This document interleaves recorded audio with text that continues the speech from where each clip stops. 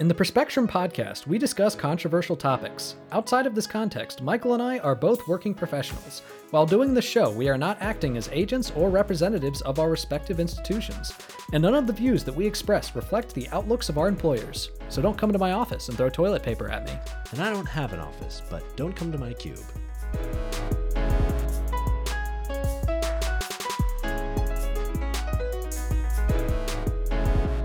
Welcome to the Perspectrum. I'm Nathan Seelove. And I'm Michael Bloom. And today, I really fucking need this podcast.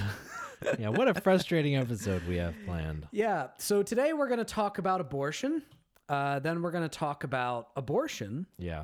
And then we're going to talk about dinosaurs. No, I'm just kidding. We're going to talk about abortion. Yeah, so first three segments are going to be about abortion. But then we're going to change it up and we'll end the podcast after those three segments. God. So, fuck. Speaking of frustrating things to do with health, Michael, what are the COVID numbers? Very nice. So, worldwide, we've hit 515 million COVID cases, which is up from 511 million the week before. So that's 3 million new cases in a week, or about 430,000 new cases per day, pretty much the same level as we saw last week. In terms of death, we've hit 6.27 million, which is up from 6.25 million the week before. So that's about 20,000 new deaths in a week, or about 2.8 thousand deaths per day. In terms of vaccination, worldwide, we've hit 67.1% with one dose, which is up from 66.8% last week. So that's just a 0.3% increase, which is even slower than the weeks before. In the U.S., we've hit 83.28 million cases, which is up from 82.82 million cases the week before. So that's 460,000 new cases in a week, or about 66,000 new cases per day, which is actually about double the daily new case rate of the week before. Unfortunately, the news is pretty much the same on deaths. So we've got 1.021 million deaths, which is up from 1.019 million the week before. So that's about 2,000 new deaths in a week, or about 286 deaths per day, which is again about double the daily death rate of the week before.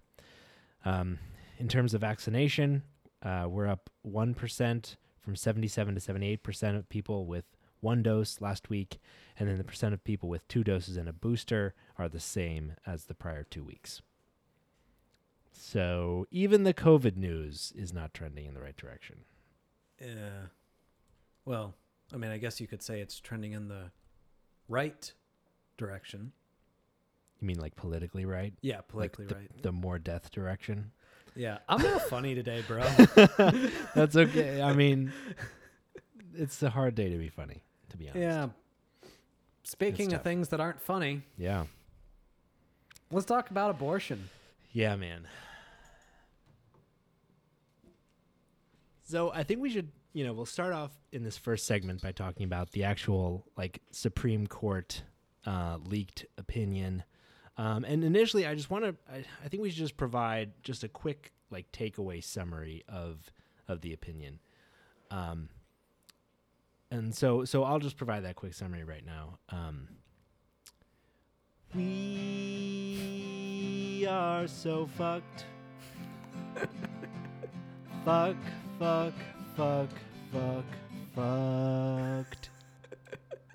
So that's the end of our show. Yeah. So the other day, I was sitting on the couch watching sitcoms, and suddenly I get this news alert on my phone from Politico saying, hey, you know that 50-year precedent that prevents the government from literally going into the doctor's office and getting in the way of women and their doctors? Yeah. The Supreme Court, 5 people, 3 of which were appointed by a president who did not win the popular vote, are about to completely do away with abortion rights. So, yeah. That was a really good news for a Monday night, I have to say. So the Supreme Court, basically what happened was a copy of a first draft majority opinion of the Supreme Court in the case Dobbs v. Mississippi was leaked to Politico on Monday night. This opinion, to be clear, is a draft. However, it is a draft of the minority or the majority opinion. So after they hear oral arguments, they do like a preliminary up-down vote, and then they start hashing out the person who's writing the opinion starts writing the opinion, and generally it's meant to reflect the consensus of the majority of the court. This was initially circulated on February 10th, and so, it's totally possible that it may have, been updated in various forms since then, but it basically indicates an intent to do the worst. Yeah. So there was a lot of speculation that instead of straight up overturning Roe versus Wade, that the conservative Supreme Court would just kind of chip away at aspects of it. Yeah. But no, this is a full overrule of Roe versus Wade. Yeah. So let's read some specific excerpts from the draft. And this was written by Justice Alito. Yeah. So, quote, Roe was egregiously wrong from the start. Its reasoning was exceptionally weak, and the decision has had damaging consequences, and far from being about a national settlement of the abortion issue, Roe and Casey have inflamed debates and deepened division, which I find that part to be absolutely hilarious. And totally fucking irrelevant. That's like, when I saw that, I was like, why are you putting this in it? That's not your job. First off, you're a Supreme Court justice. Whether or not it's supposed to deepen divisions, that's not what you do. You interpret the fucking law. Yeah. Also, what fucking planet do you live on if you think that this ruling is going to bring us together? Yeah. Like, seriously. Seriously. You can't be that stupid. Yeah. The thing is, they had so much. So at issue in this case was Mississippi's law banning abortion after 15 weeks of pregnancy. It's a very restrictive law. It's a rollback from, the trimester system, which was kind of established in Roe, basically saying like at the point of viability that, you can start restricting abortions. But, in this case, like, it seemed pretty clear from the reaction to oral arguments and the questioning that, like, even Roberts, who is the least conservative of the conservative wing of the court, was aiming to try to preserve this 15-week ban, but not necessarily overturn Wade. Like, they had plenty of opportunity to chip away without overturning it, and they instead... Which would still be bad. Which would still be bad. Yeah, absolutely. It would still be bad. We're still restricting abortion care, you but also, like, kind of would what we still, were expecting. Yeah, y'all would still get to be a bunch of evil assholes without being super evil assholes. Exactly. You don't have to be, like chuckling evilly in the corner. You can just be like a normal evil asshole. Yeah. So the big part that everybody's talking about, that's probably the most important part, is, quote, we hold that Roe and Casey must be overruled. Yeah. The Constitution makes no reference to abortion, and no such right is implicitly protected by any constitutional provision, including one on which the defenders of Roe and Casey now chiefly rely. The Due Process Clause of the 14th Amendment, that provision has been held to guarantee some rights that are not mentioned in the Constitution, but any such right must be deeply rooted in the nation's history and tradition and implicit in the concept of ordered liberty.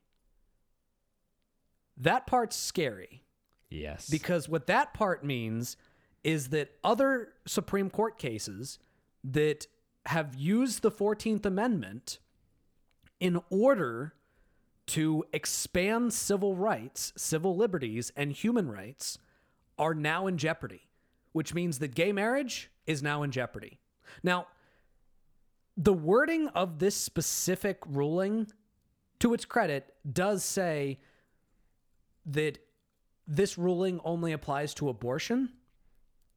However, the language does establish a scary precedent. And also, we can't fucking trust them, because during Alito's hearing, he was asked about Roe versus Wade, and he said it's established law. During Neil Gorsuch's hearing, he was asked the same question, and he gave the same answer. Yep. During And Brett said that Kavanaugh, a fetus wasn't a person. That's a really important bit. During Brett Kavanaugh's hearing, he was asked the same question, and he gave the same answer. And during Amy Coney Barrett's hearing, she was asked that question, and she gave the same answer. All of them said, this is established law. Yeah. And they lied. Yeah. They just lied. And obviously they lied. Because if they didn't lie, they wouldn't have got on the court. Yeah. Yeah, I think that's so true. It's like, not only is the wording in this very worrying,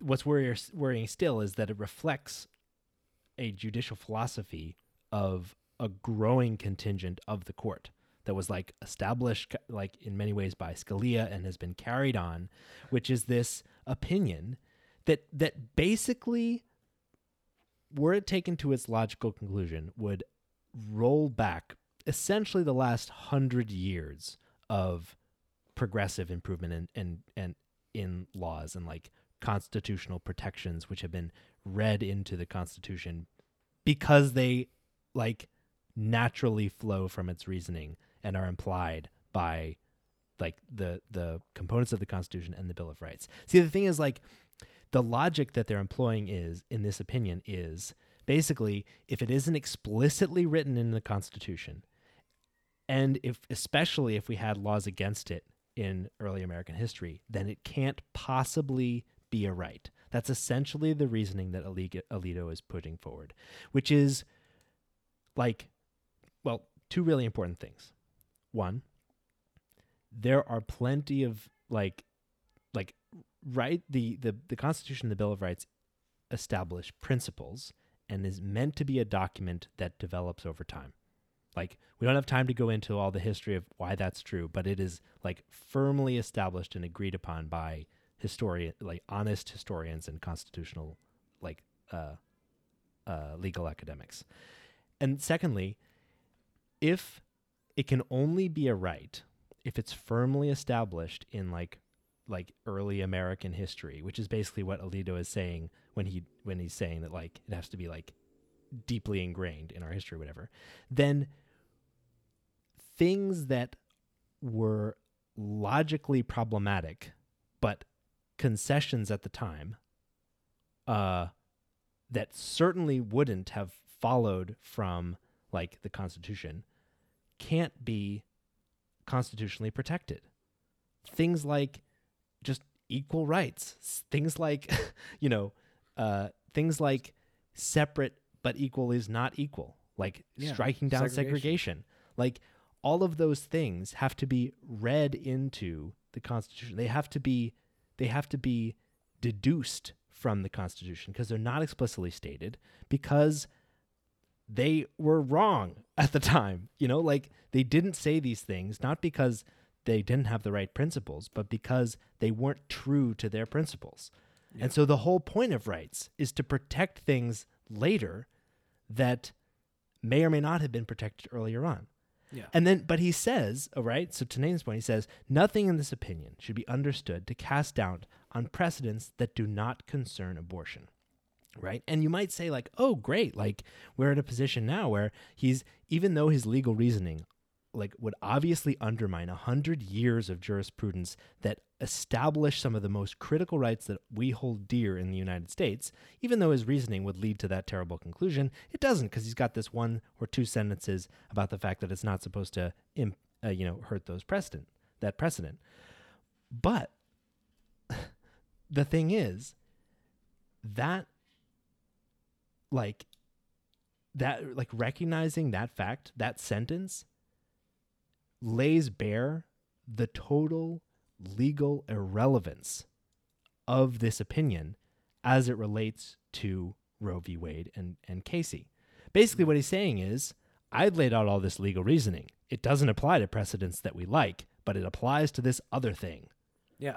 And he's literally saying, he literally said, quote, "The abortion right is also critically different from any other right that this court has held to fall within the 14th Amendment's protection of liberty.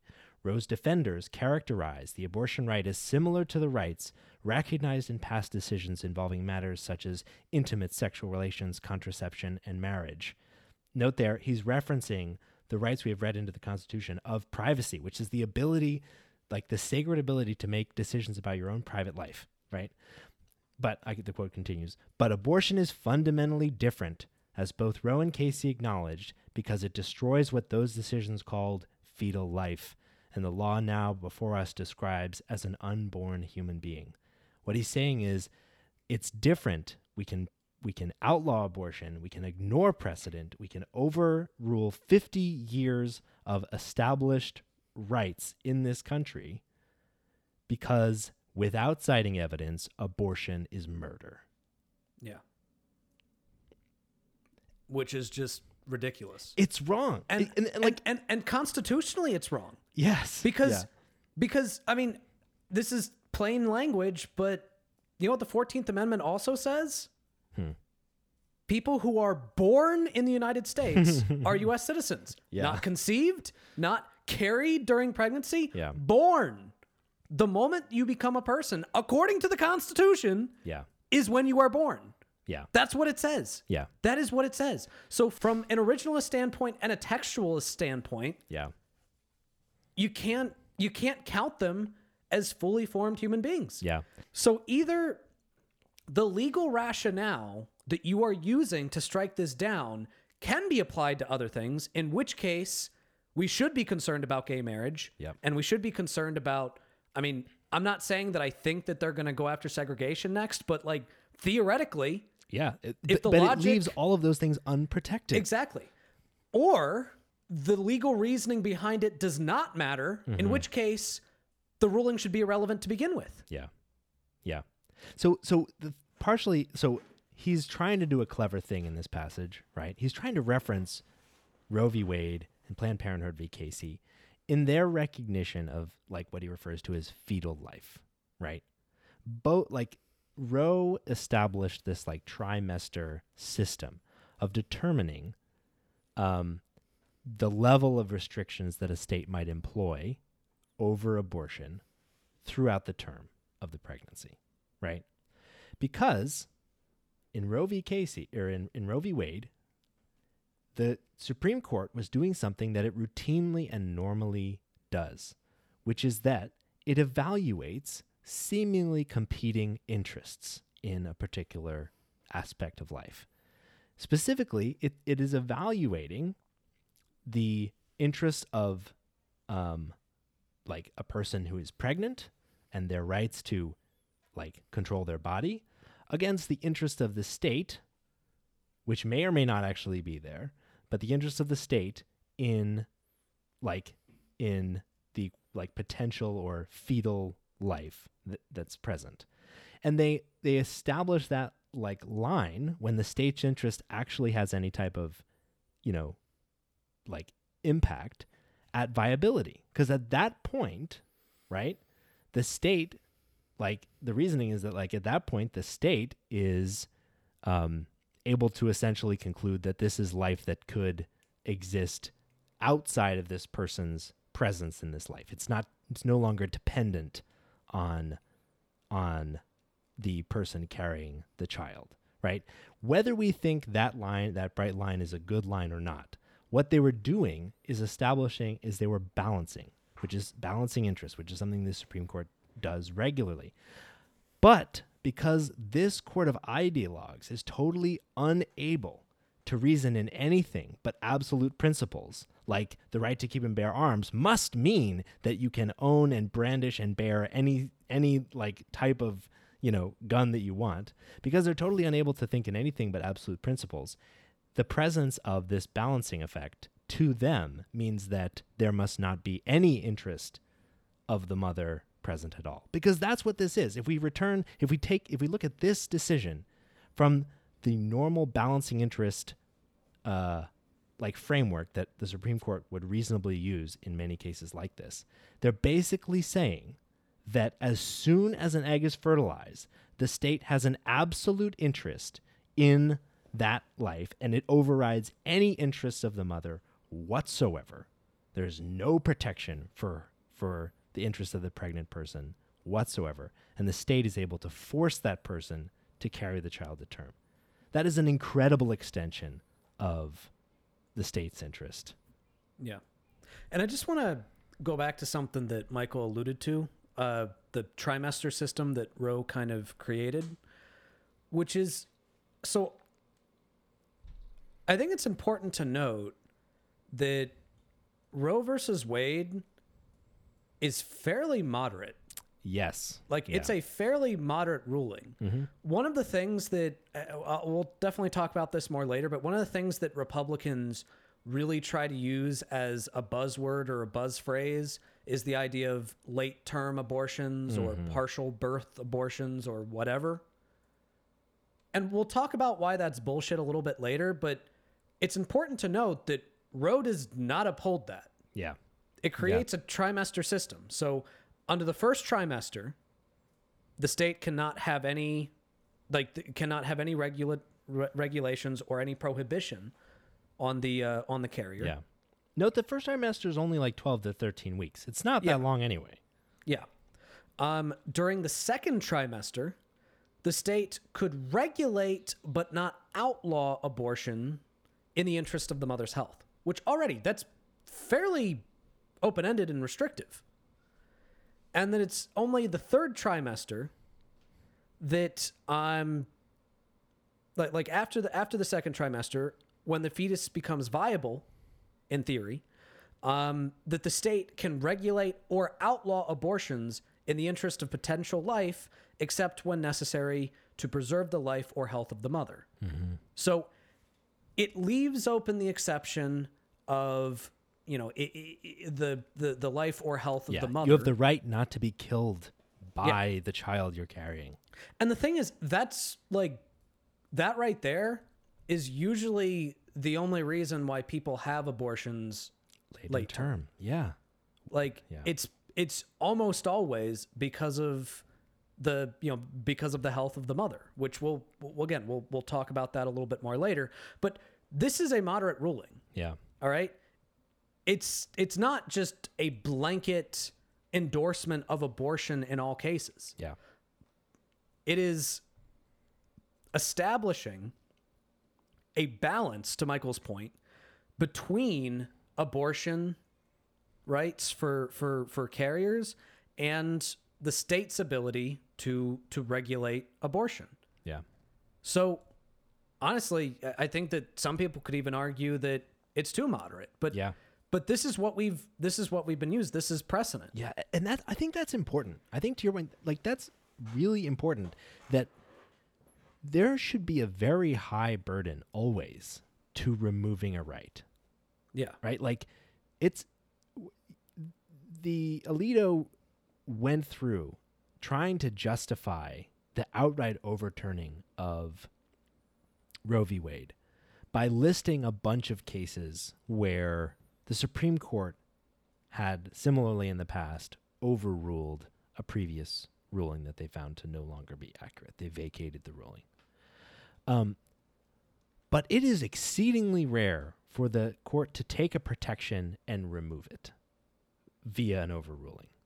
Yeah. Like, they tend to default towards allowing people, to protecting people's ability to make choices for themselves. That has been their trend. And this is a stark reversal of that trend.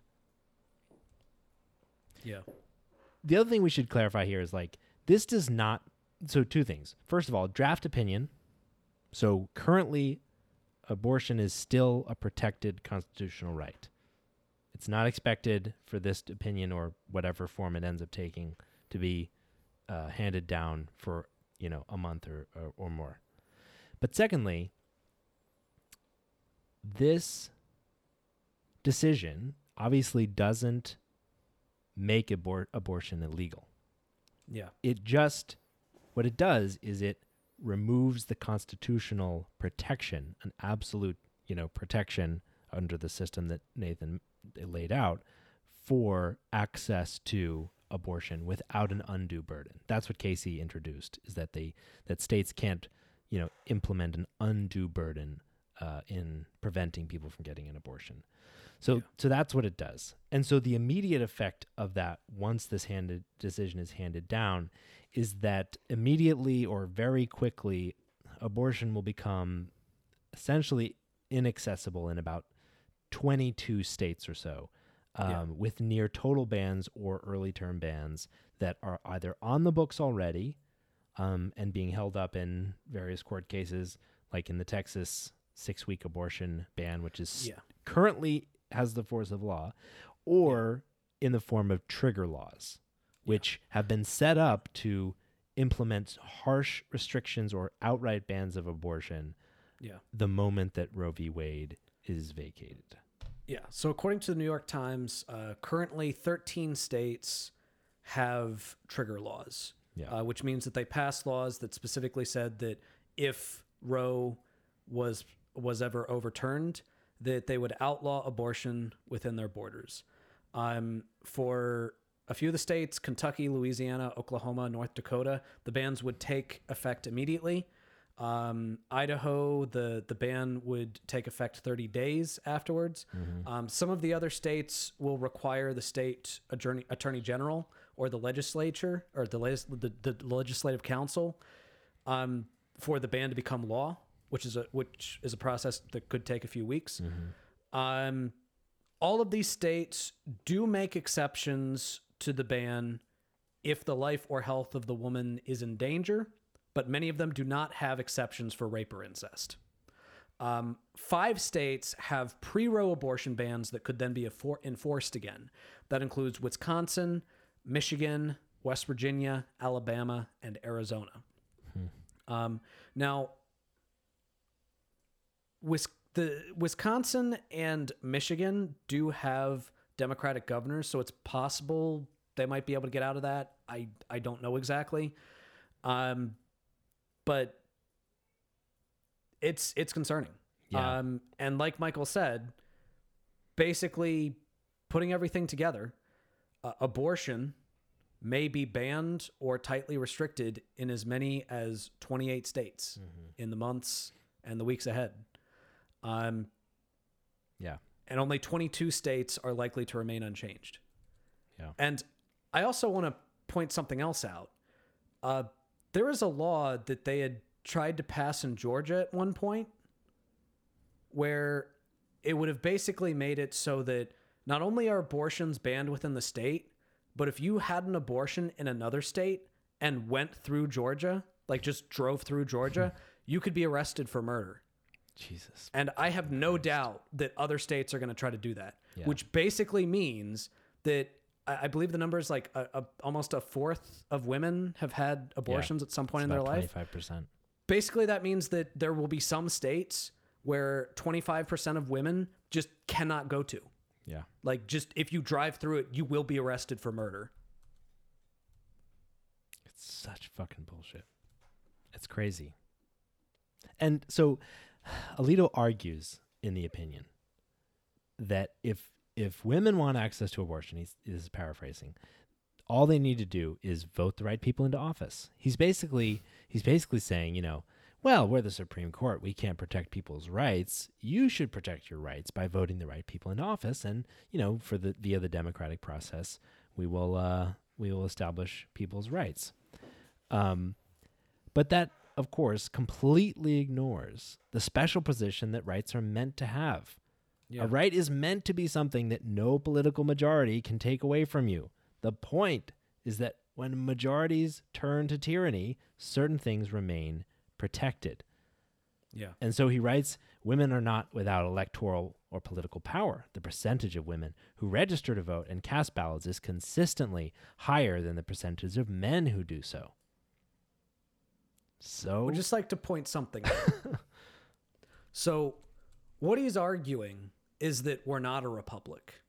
All right. Republic means that we have a rule of law to protect minorities or, potentially marginalized groups from the tyranny of the majority or the tyranny of those in power or the tyranny of the majority opinion. Yeah. All right. So what he's saying is that we don't live in a republic, we live in a democracy. Yeah. But here's the thing. 3 of the 5 Supreme Court justices, I said this earlier, I'll say it again. 3 of the 5 Supreme Court justices that are voting to overturn this were appointed by a president who lost the popular vote. They were appointed by senators. They were approved by senators who represent a minority of the country because the Senate is not based on population. So we do not live in a democracy either. No. So my question to Alito would be, if we don't live in a democracy and we don't live in a republic, then what type of nation are you trying to build?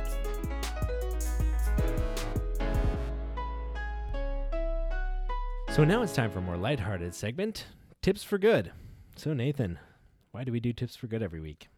Well, Michael, we do Tips for Good every week because don't you dare look back. Just keep your eyes on me. I said you're holding back. She said, shut up and dance with me. Yeah, that's nice. That song gets stuck in your head. It does. It's a very good song. Yeah. It's a very good song. You know, I got to say, songs that get stuck in your head that like are bops like that, I mean, they make the world a better place, you know? Oh, that's a good point. Because they get stuck in your head because the song's so good. Then you feel good. Then you go out and do good in the world. Maybe we should just skip all those intermediate steps and go straight to doing good. Yeah. Maybe That's we could awesome idea. Maybe we could give tips for how to do good. Oh, there we go. In Because order we to have make a the world better podcast place. and an we audience. We do have a podcast. We'll use that. We'll do it. Okay. So I guess we'll So give a tip fucking for good. stupid. All right, Nathan, what is our tip for good this week? Why do we even do that? It's so stupid. We have to distract ourselves. We have to get our I know. audience's attention. By the time You're right. they get out of You're the right. first segment, they're like, oh, I'm just listening to these guys in the background. And then we're like singing a song and they're like, Well, wait, was that Katy Perry? And then What's it's like, funny is bam, that they're back. today was my last day of class and I told some of my students about my pod. So this could be the first episode that some of them listen to and they're just going to be like, what the hell is that? Yeah, who is this guy? So anyways, our tip for good this week is to channel your frustration into something productive. So if you're like me and you're like Michael and you're like, you know, most of the country right now. Yeah, like 54% of the country. You're probably pretty pissed off about the recent decision to by the Supreme Court to overturn Roe versus Wade, or at least the draft that makes it seem like they're going to. And you might be wondering, what exactly can I do about it? Because it's easy to feel powerless in situations like this. And what's nice is that for a lot of you, there might actually be something that you can do that, if done collectively, could actually make a difference. So right now, there is a law that has been proposed in the U.S. Senate, in Congress. It's called the Women's Health Protection Act. And this law would codify the protections of Roe versus Wade into the law, which is what Alito said you should do. And I'm sure that he would never do anything about that law after he said that there's a legislative prescription, because we know he's honest. Yeah. But anyways, assuming he is honest, and assuming that we can that if we pass that law, it will not be overturned by the Supreme Court. You could potentially be an activist for this law. Now, the biggest hurdle that this law is going to have will be the filibuster in the Senate, because the filibuster currently requires you to have 10 people on board. And at this point, I believe the most they will have is 52, because I know that Susan Collins and Lisa Murkowski are pro-abortion rights. Yeah, but even they have come out about this particular bill and said it goes too far. Yeah, I don't know what going but too maybe far this could in force their protecting hand. women. Anyways, maybe this could force their hand. Yeah, but they anyways, need contrition for voting for the fucking Supreme Court people that fucking. the point Strike is that it won't pass while the filibuster is still in place. Yeah. And there are a lot of senators that have been on the fence regarding the taking away of the filibuster that could potentially be persuaded by something as big as this. And the way that they get persuaded is if you flood their phones with phone calls. So I actually recently called my senators, which I live in Virginia. So my senators are Tim Kaine and Mark Warner. Both of them are co-sponsors of the Women's Health Protection Act. And both of them have not taken a direct position yet as to whether or not they are for abolishing the filibuster in order to pass it. So if you live in the state of Virginia, you should call both Tim Kaine's and Mark Warner's offices. So Tim Kaine's office number is 202-224-4024. And Mark Warner's office is 202-224-2023. And as soon as it picks up, there's going to be like an automatic response. You're going to want to press 2 because they'll say press 2 to talk to a staffer. You're going to want to talk to a staffer, and you're going to want to tell them that the senators should support getting rid of the filibuster in order to pass the Women's Health Protection Act. And it's very possible that if enough people call them, that they might have to flip their position. Now, the biggest opponent, the biggest obstacle of this is going to be Joe Manchin. Mm-hmm. So if you live in West Virginia... Oh, my God, if you live in West Virginia. If you live in West Virginia, you got to call Joe Manchin's office and tell him that. So his number is 202-224-3954. So call it. Call it every single day, all right? Tell him that you support abolishing the filibuster in order to pass this specific act, all right? And if we can put enough pressure on enough senators to flip, maybe we can actually do something. But in the meantime, at least that is something that you can do as an activist in order to channel your anger into something that's productive. And that's Tips for Good.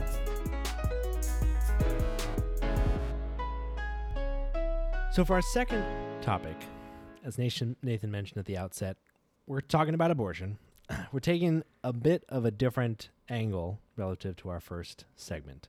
The first segment, we were focused on the Supreme Court, the specifics of the opinion, and all that stuff. For this segment, we're focused on arguments for protecting the right of abortion itself. So not, constitutional arguments, not arguments about how Alito is a dumbass, but specifically like why this is such an important sacred right that we have to protect.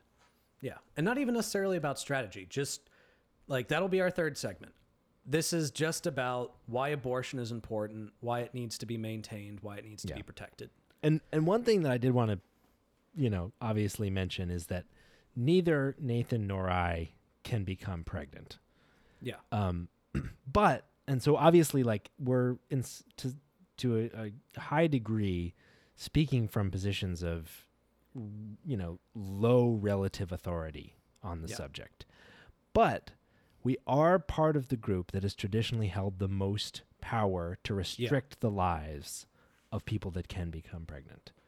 As white dudes, it's our responsibility to talk about these things and to try to echo the voices of people that can become pregnant so that people who might only listen to us will listen. Yeah, it is absolutely our responsibility. Oftentimes when we talk about gender issues or sex issues, that's kind of just code for women's issues. But men, especially white men, need to step up. And I don't care if you are sitting there thinking, well, this doesn't affect me directly because I don't have a uterus. But in a moral society, if you want to build a moral society, you have to speak up about this. Yeah. So and it listen to people around you. Yeah. But speak up. And the other thing is like, so I hate these kinds of arguments when they're made about combating like sexual assault, which is arguments that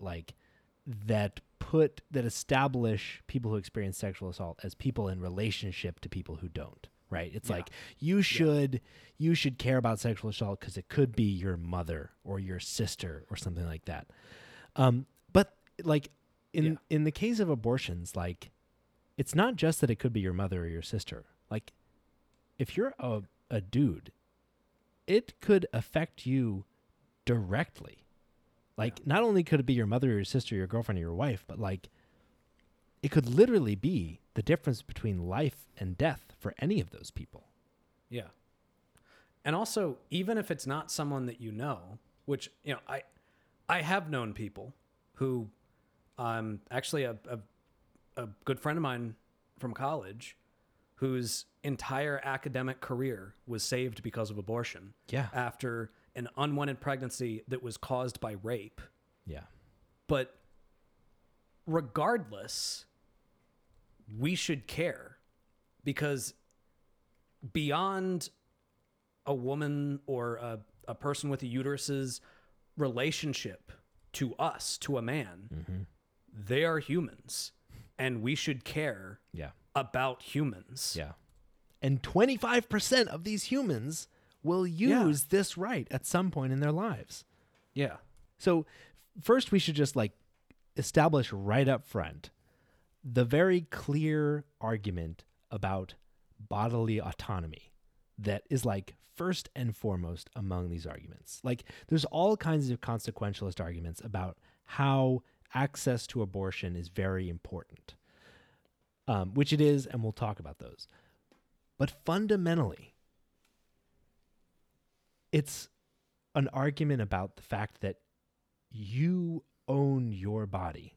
Like it doesn't really matter where life starts or whether an unborn or non-viable fetus is like a person yet or not. Like those arguments are really tempting, right? Because we are convinced that it should be couched in terms of murder or not, right? Like it's like, well, if you wouldn't kill a person, why would you kill a baby? But it is a distraction from the fact, and it's kind of an unwinnable distraction from the fact that it doesn't really matter if we're talking about a fertilized egg or a fetus or a baby. Like nobody has the right to use your body against your will, even to save their own life or the life of another person. Like, if you're walking down the street and you're walking past like a lake and someone's drowning, you're not forced to save them. Yeah. The fact that there is a being that is totally dependent on you in your body doesn't force you to use your body to sustain that thing.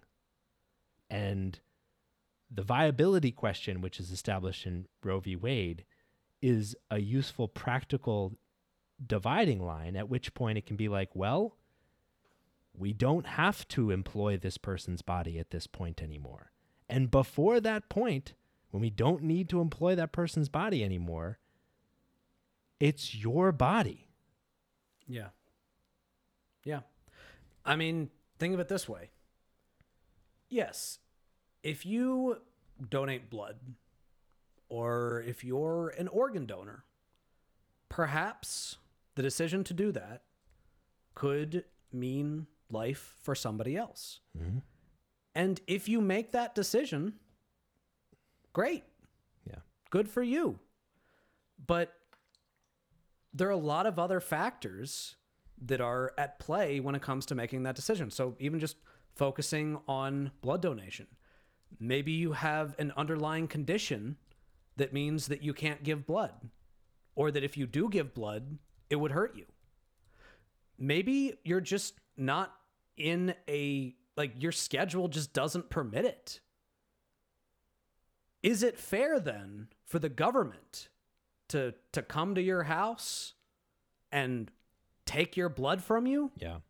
And force you to do that? Yeah, maybe it means another person can live, but it's your body. Yeah. All right? So if you make that decision, if you make the decision to give that blood, then great for you. But if you don't, that doesn't make you a murderer. That doesn't make you a bad person. It just means that you decided not to do that. Yeah. And the government cannot be in the business of forcing people to give up aspects of their body, even if it means potentially the life of another person. Yeah. And in this case, whether or not life begins at conception is not even, it's not even determined at this point. Yeah. Yeah. Even in a situation where we know the person's alive, like in the terms of blood donations, a person has been alive, has life, is self-aware. Even in that situation, we say, no, the government cannot force you to do that. Yeah. But in a situation where that is actually in question, Yeah. the government should absolutely not have any authority on that. And the burden is much greater. Yeah. Like, it's the difference The between burden like is half much an hour greater. at the blood clinic and like Yeah. 9 to 10 months of like, yeah, it's like, it. Yeah, Yeah. I think you're totally. And the possibility of dying? We don't even require that corpses, dead people, submit their organs to save other people's lives. Corpses have more rights to determine what happens with their organs Yeah. than pregnant women in a post-Roe era. Yeah. That's an amazing thing to think about. Like I didn't think about it that way. But that's absolutely true. Corpses have more rights to bodily autonomy than pregnant people. Like, what world are you trying to build here? Yeah. Yeah. And so moving past the argument just purely on a moral basis, let's argue it on a sort of results basis. Yeah. So if you're looking at it from the point of view of someone who is pro-life, and I want to kind of steel man just a little bit here, because I will say that I have had conversations with people who are pro-life. Mm-hmm. I grew up in a very rural area. I grew up around a lot of people that were pro-life. I've had some great conversations with people who are pro-life. And I can tell you that most of the people that I have talked to are not malicious. Yeah. They truly, truly do believe in their heart of hearts that this is a human being that you are killing. Yeah. That is what they truly believe in their heart of hearts. And so their objection to abortion is not necessarily to violate the rights of the person who is pregnant. It's to protect the life of the fetus. So, oftentimes the response that you would say that they would give to like the idea of my body, my choice is, well, but baby's body. Sure. It's not So- just your body. So let's give them the benefit of the doubt for a second. Let's assume that you truly do have good intentions. If you're pro-life, let's assume that you truly have good intentions. You're not malicious. You're not here to just violate the rights of women. You truly care about protecting fetuses.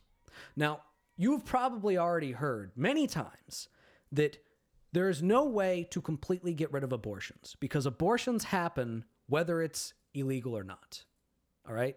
Abortions happen, which means that if you understand that, that means that your priority then is to reduce the number of abortions as much as humanly possible. All right? So that would be your priority. If you have good intentions. All right? So let's look at some numbers for whether or not the best way of doing that is abortion bans.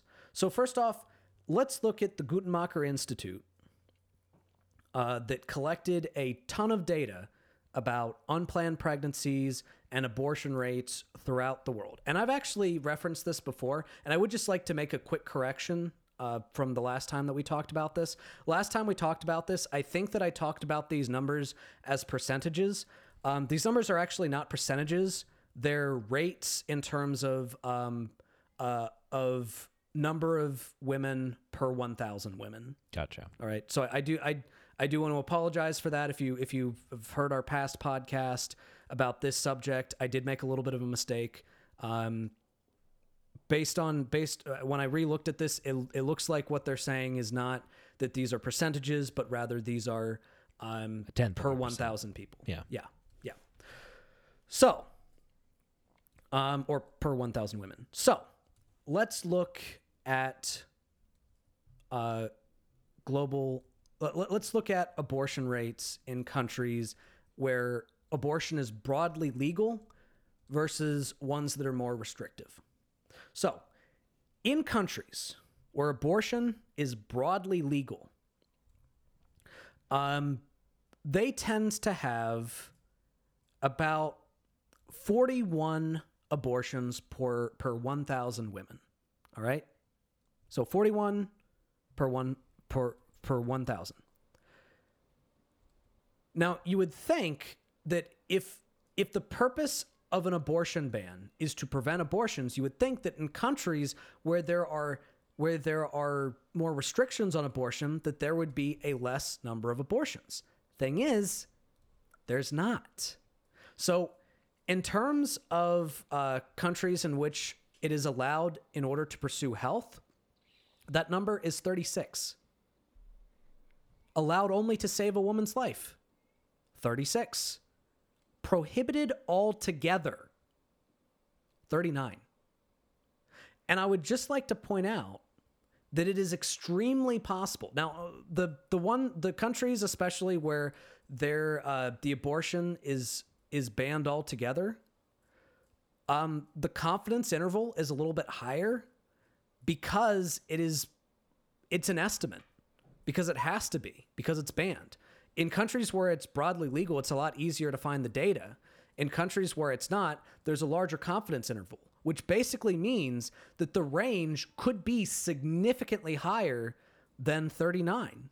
In fact, it is very likely higher than 39. Now, I would definitely encourage you to go on to this Gutenmacher page, which is going to be posted on the Patreon, and look at the methodology of how exactly they created these estimations. A lot of it's based on surveys. A lot of it's based on pretty much all available data that they could find on women that live in these countries. So you might be asking yourself, why is it that countries that have like less access to abortion or legal abortion have similar levels of abortion? Well, that answer is actually pretty simple, because that answer lies in the fact that the number one cause of abortion is unplanned pregnancy. And also, another major cause of abortion is poverty. So when you look at unintended pregnancies and abortion rates throughout countries of different income groups, you find that the unintended pregnancy rate among low-income countries is 93. Among high-income countries, 34. But then looking at the abortion rates among high-income countries, 15. Among low-income countries, 38. So income is also a massive part of it. And we're looking at the percentage of unintended pregnancies ending in abortion. And this is a percentage. For low-income countries, 40%. For high-income countries, 43%. So, and then for kind of mid-income countries, 66%. Which I think that's really interesting. So, what we can take from these numbers is that there are many other factors that go into determining how likely it is for an abortion to happen. And just blanket bans don't prevent them. Yeah.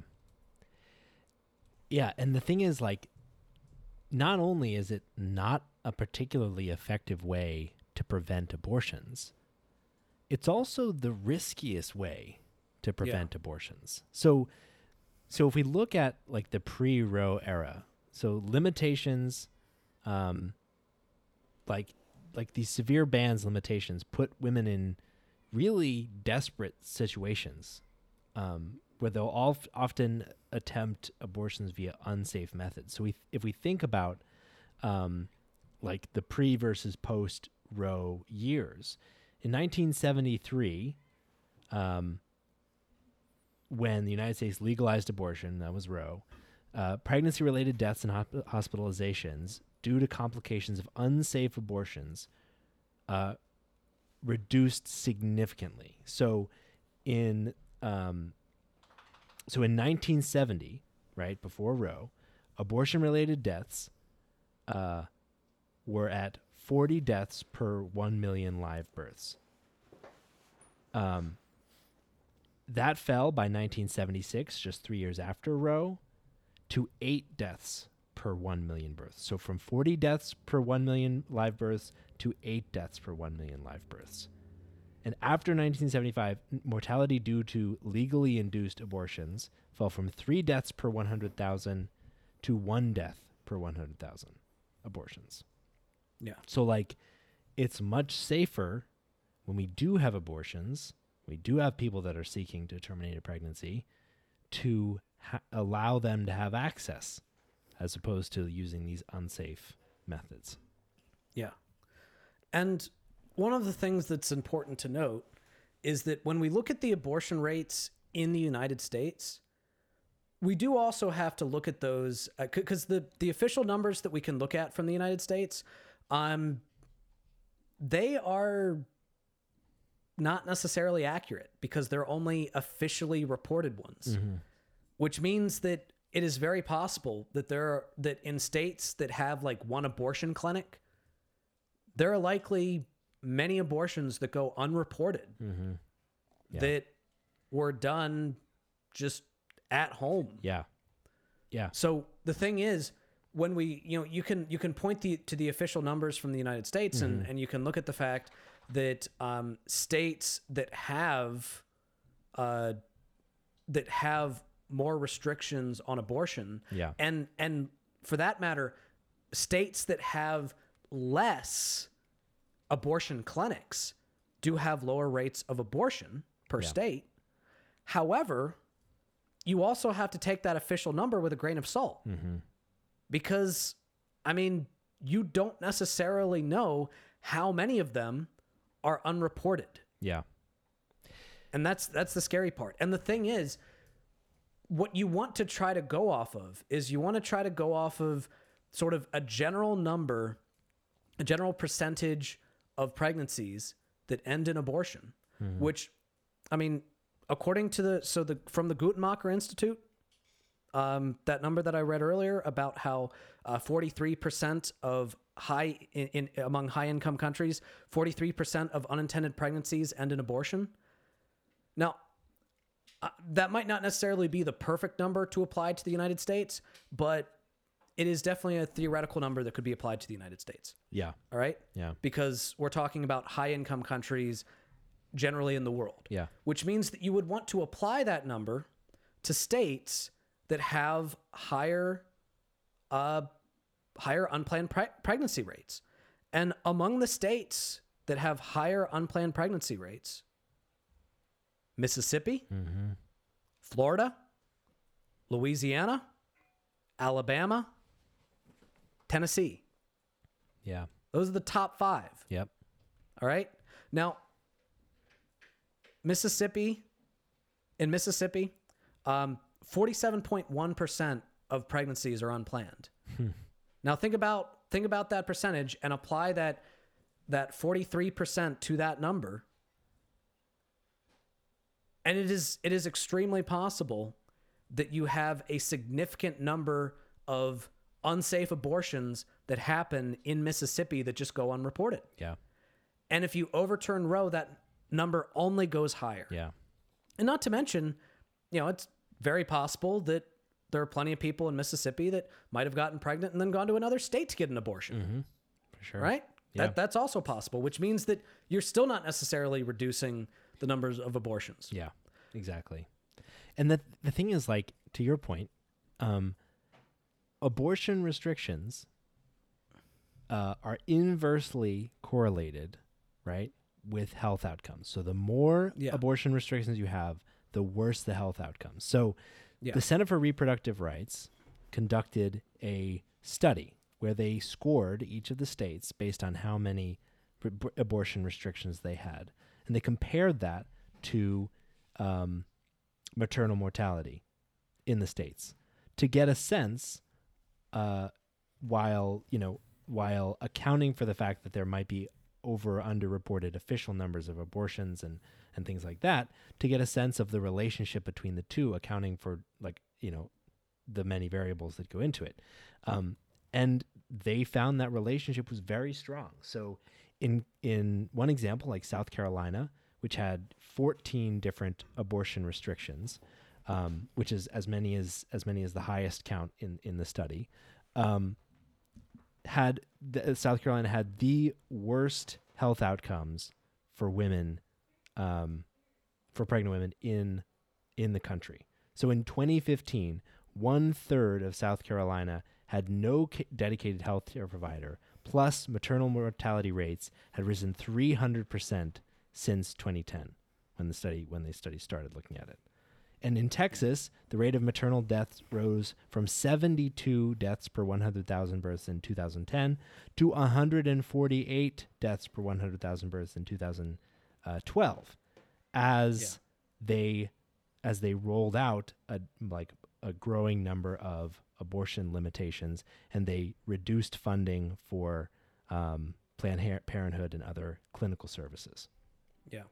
And that's another important point to bring up, because when you're looking at the top 5 states with the most unplanned pregnancies, they have a few things in common. Mm-hmm. Number 1, 4 of the 5 are abstinence-only states. Yep. They also tend to have higher rates of poverty. Mm-hmm. So we talked about how Mississippi had the highest unplanned pregnancy rate. Yeah. They also have the highest poverty rate in the United States. Mm-hmm. And another thing that they have in common, to Michael's point, less Planned Parenthoods. Mm-hmm. Less Planned Parenthoods. So the thing that prevents abortion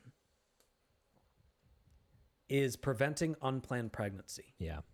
The thing that prevents unplanned pregnancy is comprehensive access to contraception, funding of Planned Parenthood, which to a lot of people might seem counterintuitive since they're also the largest abortion providers, mm-hmm. but they're also the largest providers of the things that prevent the need for abortion in the first place. Yep. So if you fund Planned Parenthood, you reduce the number of abortions. Yeah. And also poverty. So another huge aspect to this has to be the safety net. If you truly do want to reduce the number of abortion, you need you need to target poverty. Yeah. Which means that you have to have paid family leave, paid paternal and maternal leave. Yeah. You need to have universal health care. Mm-hmm. You need to have, a universal basic income would be huge in preventing abortion. Yeah. Because people could actually afford children. Yep. Protecting SNAP benefits would be huge. Yeah. So, look, if you are a single issue voter who cares about preventing abortion, this is how you prevent abortion. Yeah. Basically, all of these economically progressive policies, mm-hmm. those are how you reduce abortion. Yeah. So if that is the issue that you care about, if it's not about controlling the bodies of women or controlling the sexuality of women, if that is not what it's about, and I truly, based on people I've talked to, I truly do believe in their heart of hearts that for a lot of them, that is not what it's about. Yeah. There are better ways of doing it than flat out banning abortion. Yeah. I think that's an incredibly important pillar to the argument for abortion, or for, defending the right of abortion, which is that other methods are way more effective and way safer. Yeah. I think the other side, the next pillar is like, and it kind of dovetails nicely with your last point, is the fact that it has to be a choice for people to give birth, right? It's too, like, the experience of pregnancy, of giving birth, and especially of raising a child is too challenging. It's too adverse of an experience not to be, especially for the people that receive abortions the most. So statistically, those who receive abortions the most, like in the United States, are more likely to be unmarried, to be in their 20s, to have low incomes, to already have a child, and they're disproportionately likely to be Black. Yeah. Right? And so all of these things mean that restricting access to abortion harms many of the people, many of the groups in our society that can least afford to have that restriction. And they can least afford to work or to circumvent that restriction by traveling to other states and doing those things. So it means that we're going to put these people in positions where they have almost no choice but to, like, seek out, illegal, unsafe care. And that means that these will be the groups that suffer at disproportional rates from abortion restrictions. This will be yet another killer of the least well-off in our society. Yeah. A recent study found that banning abortion in the U.S. would lead to an estimated 21% increase in pregnancy-related deaths overall, and a 33% increase among Black women. And partially that's just because being pregnant in the United States is very dangerous. I mean, not relative to like going skydiving, but like relative to being pregnant elsewhere. As of 2018, looking at a study of developed nations, New Zealand, Norway, Netherlands, Germany, Switzerland, Sweden, Australia, the UK, Canada, France, and the US has the highest rate of maternal mortality. 17.4 pregnancy-related deaths per 100,000 pregnancies, which is nearly double the rate of the next highest nation, and 10 times the rate of New Zealand, which has the lowest mortality rate. It costs $10,000 to give birth in the United States with no complications. Estimated on average $30,000 when you factor in pre-birth, like, preparation and care. Which means that it's financially ruinous just to give birth to a child, even if you were to put that child up for adoption, which means that in a country where 40% of households can't afford a $400 unexpected expense, a $30,000 pregnancy would be devastating for life. And that means that carrying a child to term and putting it up for adoption is simply not a viable option in our current system. Raising a child, if as is often the case, like once you give birth, sometimes people who would have terminated their pregnancy go on to raise their children. And studies find that, this can go many different directions. But that raising a child on average through 17 years old costs $233,000, $14,000 per year, an unimaginable burden for the people who are most commonly seeking abortions, who are the people who can least afford to take on these challenges. Like, it has to be the right of a person to decide the path of their own life by deciding whether to give birth or not. It's just not something that in any way is feasible for us to, like, not a right that a choice that in any way is feasible to be removed from that person's sole authority. And the final gut punch point that I want to make before we end, just to reinforce the point that I made earlier about family planning services. So in 2014, the Guttmacher Institute estimated that the United States rates of unplanned pregnancy resulting in births and abortions for 2014 without publicly funded family planning services would have been 68% higher, and it would have resulted in 2 million more unintended pregnancies, which would have yielded 700,000 abortions. Yeah. In just the year 2014, family planning services from public funds prevented 700,000 abortions.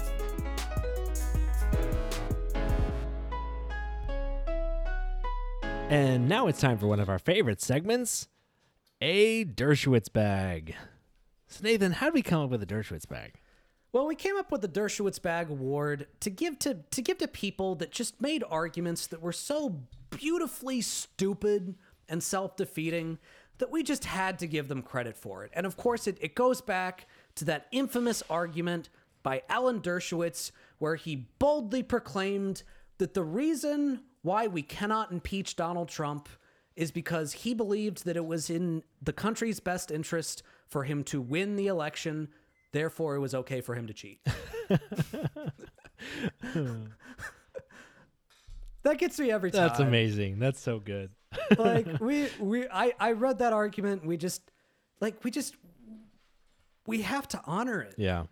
It's so beautifully stupid. So who then could possibly live up to the title of a Dershowitz bag? Well, keeping with the same theme of it's all about abortion, baby. We're gonna. Oh wow, abortion, baby. Yeah, I didn't realize that. that was not on purpose. It's all about abortion, no baby. Our Dershowitz Bag Award this week goes to Senate Minority Leader Mitch McConnell. Oh man, Mitchie Con, come on down. I don't remember if he's been a Dershowitz bag before. He's been an asshat. He's been an asshat a lot, but like I feel like he's got to be a Dershowitz bag. He just is constantly slinging hypocritical shit all over the place. Yeah, well, I mean that's the thing. I mean, I'm almost wondering if it's giving him too much credit to give him a Dershowitz bag, because that implies that he believes a single word that he says. Like, I mean, if we held that bar, yeah, I don't think a lot of people would make it on our show. That is a good point. Yeah, that is a good point. Most of them are ingenuine fucks. So what did McConnell say? What argument did he make that was so self-defeating? So, as you might have heard, there is a little bit of controversy regarding the Supreme Court right now. Mm-hmm. Yeah. And the Democratic reaction to it has been a little bit scathing. Controversial. You know? Yeah. A lot of Democrats are really mad. Yeah. So Mitch McConnell condemned the reactions by Democrats. He said, quote, "By every indication, this was yet another escalation in the radical left's ongoing campaign to bully and intimidate federal judges and substitute mob rule for the rule of law." He also added a condemnation of Biden and other Democrats for failing to stand up for the independence of the high court. Amazing. So, Michael, why is that so funny? Well, there's a couple reasons. We'll start with the last one, which is that throughout the Trump presidency, confirmed by record rates, at record rates by McConnell's Senate, they installed a bunch of many unqualified shills in place of federal judiciary, including three Supreme Court nominees, 2 of whom were pretty much not very qualified, and many federal judges who were rated as not qualified by the American Bar Association. So the fact that he's criticizing Biden for being upset about the independence of the judiciary, when all they did was select their favorite like Trump devotees from the Federalist Society menu of picks, that's pretty fucking funny. Yeah.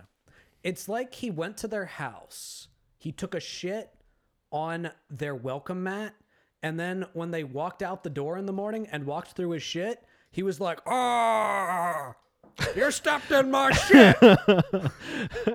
You compromised the independence of my shit." Yeah, that's pretty funny. So I wonder if he's talking about like the leak. Like, I wonder if he's trying to blame the leak of the opinion from the Supreme Court on Democrats. You know, it must really, really suck for your privacy to be violated. I wonder, how must that feel? Well, we don't know because we're the most privileged group in society. But, but seriously, I do wonder. Yeah, I do wonder. Yeah.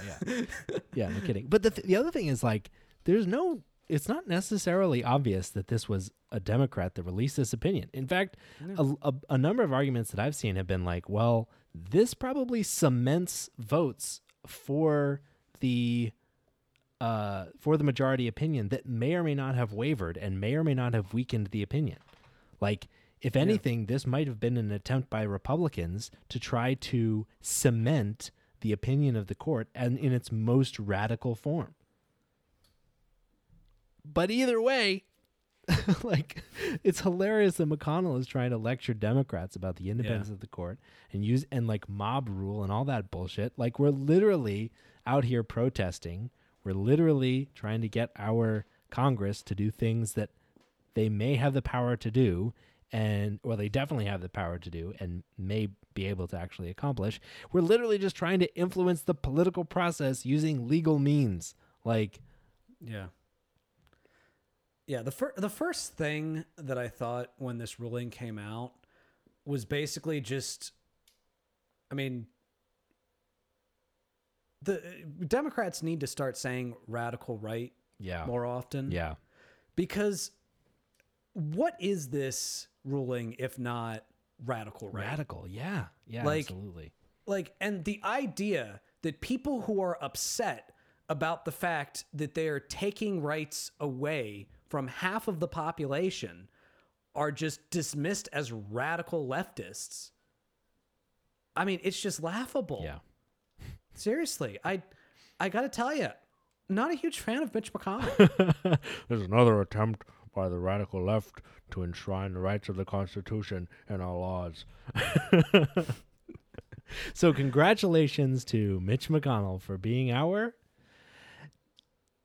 D-bag.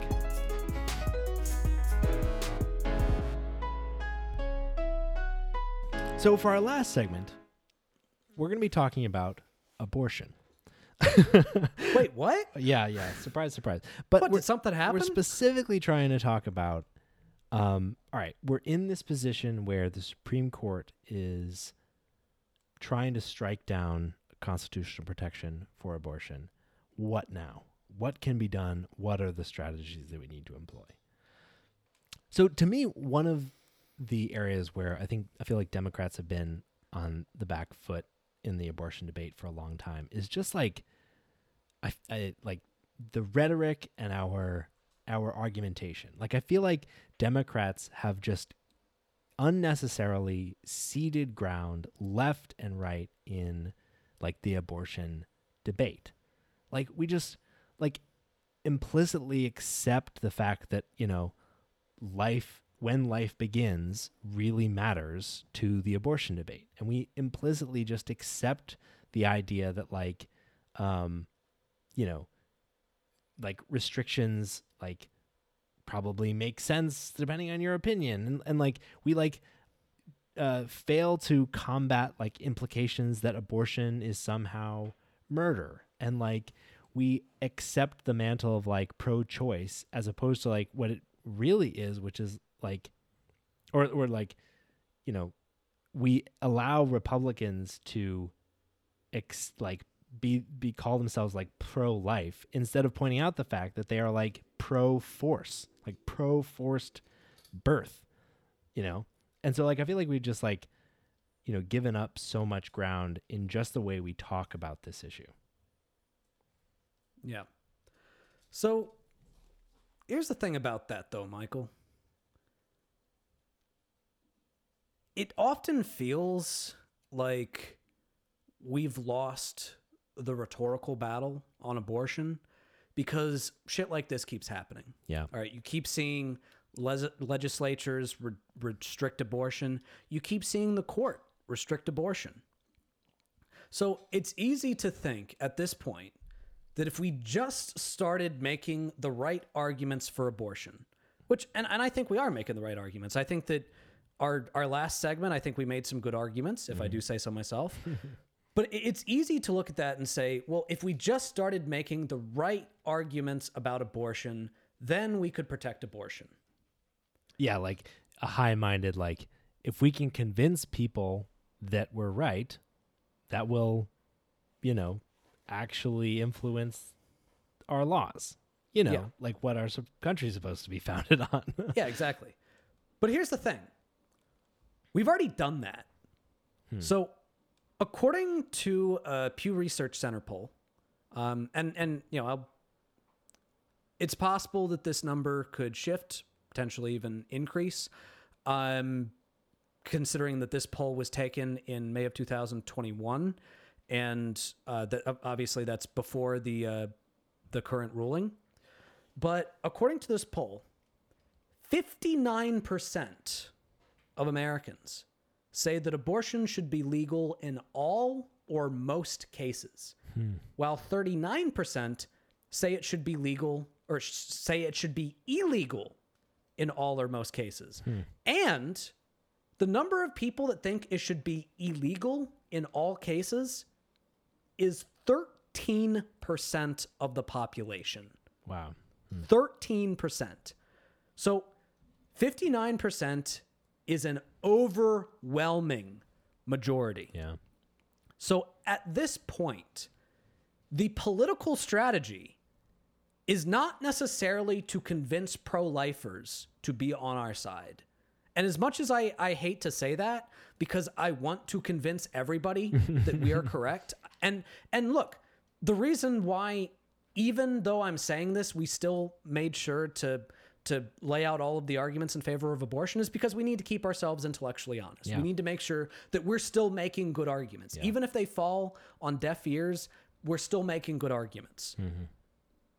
But the strategy, the political strategy, is not to target the people that disagree with us. It's to target the people that agree with us.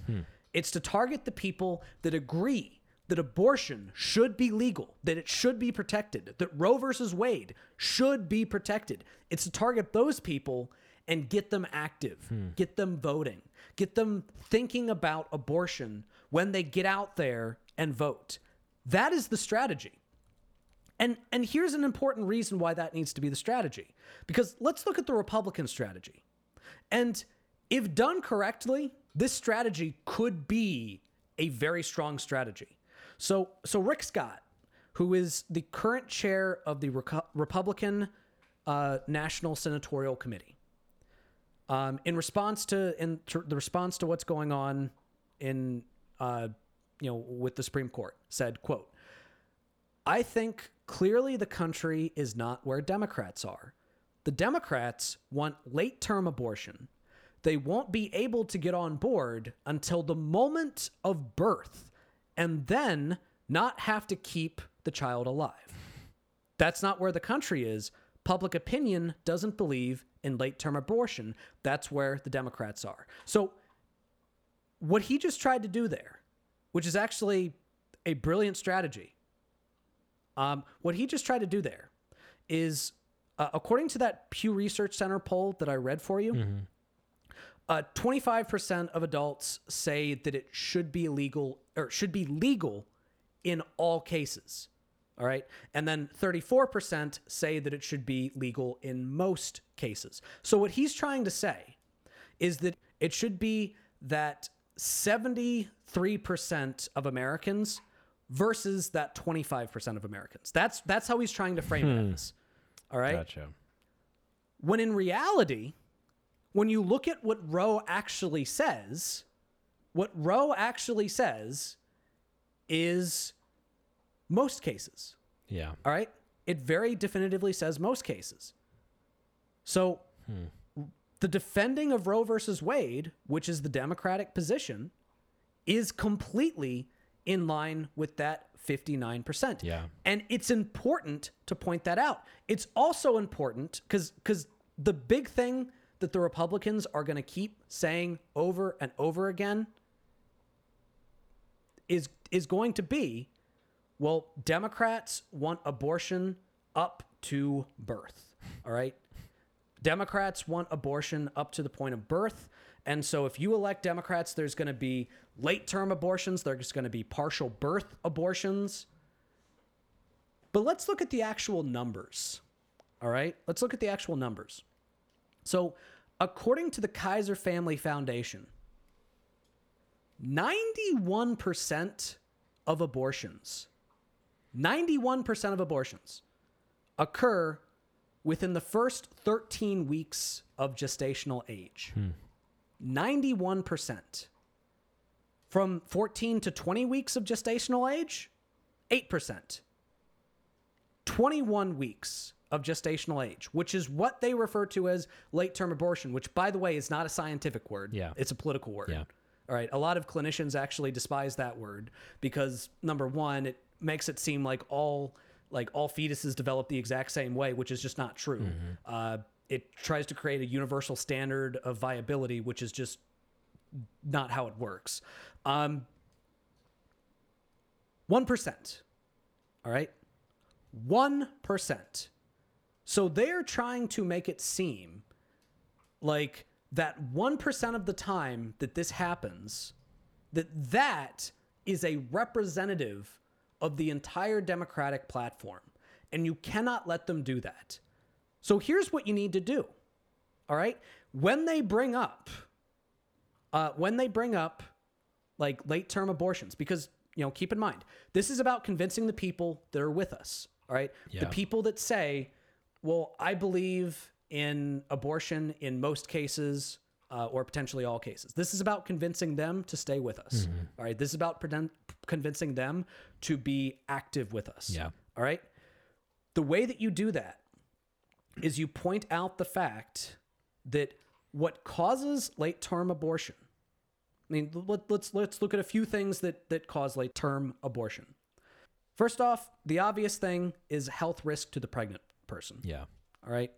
Obvious thing, which, by the way, it's mostly, even among Republicans, it's fairly controversial to say that you don't support abortion, even in cases of like a risk to the pregnant person. All right. So that absolutely falls into that category. All right. Fetal anomalies. All right. Meaning that maybe they wouldn't survive anyway. Yeah. Among non-medical reasons. All right. About half of individuals who obtained an abortion after 20 weeks did not suspect they were pregnant until later in the pregnancy. And this is according to Kaiser Family Foundation. And this is really important. Other barriers to care included lack of information where to access abortion, transportation difficulties, lack of insurance companies, and inability to pay for the procedure. Once again, that is essential. Once again, solving the barriers to abortions is what reduces abortions. Yeah. Well, Or not just late-term that. abortions. Yeah. Solving the barriers to abortions prevents late-term abortions. So if you are somebody who is for abortions in most cases, which is a plurality of the country, and of course, it's a majority of the country that supports it in all or most cases. The argument that you need to be making, the argument that you need to understand is, even if we concede the idea of late-term abortions, which again only happens 1% of the time, the causes of that are health risks to the mother, Which we already agree on. Potentially the fetus isn't going to survive anyway, which, again, we already agree on. Or they didn't have access to an abortion. They didn't have transportation. They didn't have the funding for it. Yep. So if you actually care, if late-term abortions are a priority for you, then the way that you prevent that is make sure that not only do people have physical access to abortions, which means that there are more abortion clinics in the state, they have financial access to it, which means if you use public funding to fund abortions, if you use that, you prevent the number of late-term abortions. You prevent late-term abortions if that is your priority. That is the argument we need to be making. That is the strategy. We have to use that in midterms, because if Rick Scott's version of that narrative ends up being the dominant narrative, we are fucked. Yeah. All right? Yeah. Right now, our saving grace is the fact that a majority of the country is already with us. We have to be smart about how we argue this. And also, we have to actually be active, which means that we have to pass the Women's Health Protection Act. We have to abolish the filibuster. And if the filibuster is not going to be abolished because of Joe Manchin or Kyrsten Sinema, there is potential for Democratic pickups in the Senate, which I'm sure that we'll talk about a little bit later. There is potential for Democratic pickups in the Senate that could overrule the grip that they have on the Democratic Party, which means that if the Democrats want to actually do well in the midterms, especially in the Senate, they need to basically make it either you're for us or against us. All right. If Kyrsten Sinema and Joe Manchin are not with us on this, if they're going to be barriers to this, the entire strategy needs to be, we are running against the Republican Party and we're running against them. Yeah. All right. They're the enemies. Yeah. And the only way that you can defeat them is if you elect pro-choice Democrats. All right. That is the only way you can defeat them. And honestly, that could be the only saving grace that the Democrats have for the midterms, because if it is a referendum on Joe Biden, they are fucked. Yeah.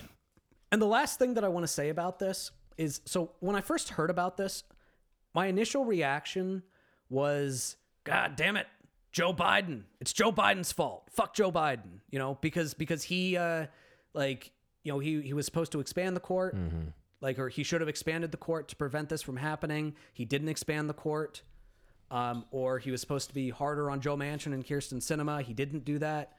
So my immediate thought was, it's the establishment Democrats. And then I started seeing a bunch of people on Twitter saying well, all those Bernie supporters that voted for Hillary, this is their fault. This is their fault. And I kind of realized something. Look, in a lot of cases, we disagree with the general consensus among elected Democrats. And in those specific cases, we fight them hard. Yeah. All right. We call them out. We call them corrupt on the issues that they're corrupt on. We call them wrong on the issues that they're wrong on. And we cannot stop doing that. But this is one of those issues that progressive Democrats,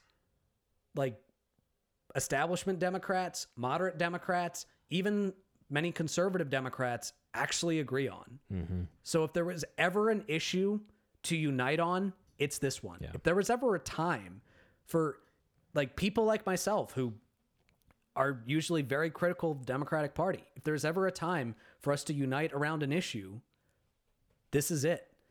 And as much as I hate that there are a lot of other issues that are going to be put on hold because of this, it goes back to what we talked about last week on the pod. Just because they're holding hostages, just because they're trying to distract us, doesn't mean that we don't care about the hostages. Yeah. And we still, we still need to do everything we can to prevent this, because this could be the most significant issue of our time and the most significant piece of regression in our lifetime. And we have to do everything we can to prevent it. And if we can't prevent it, we need to fix it.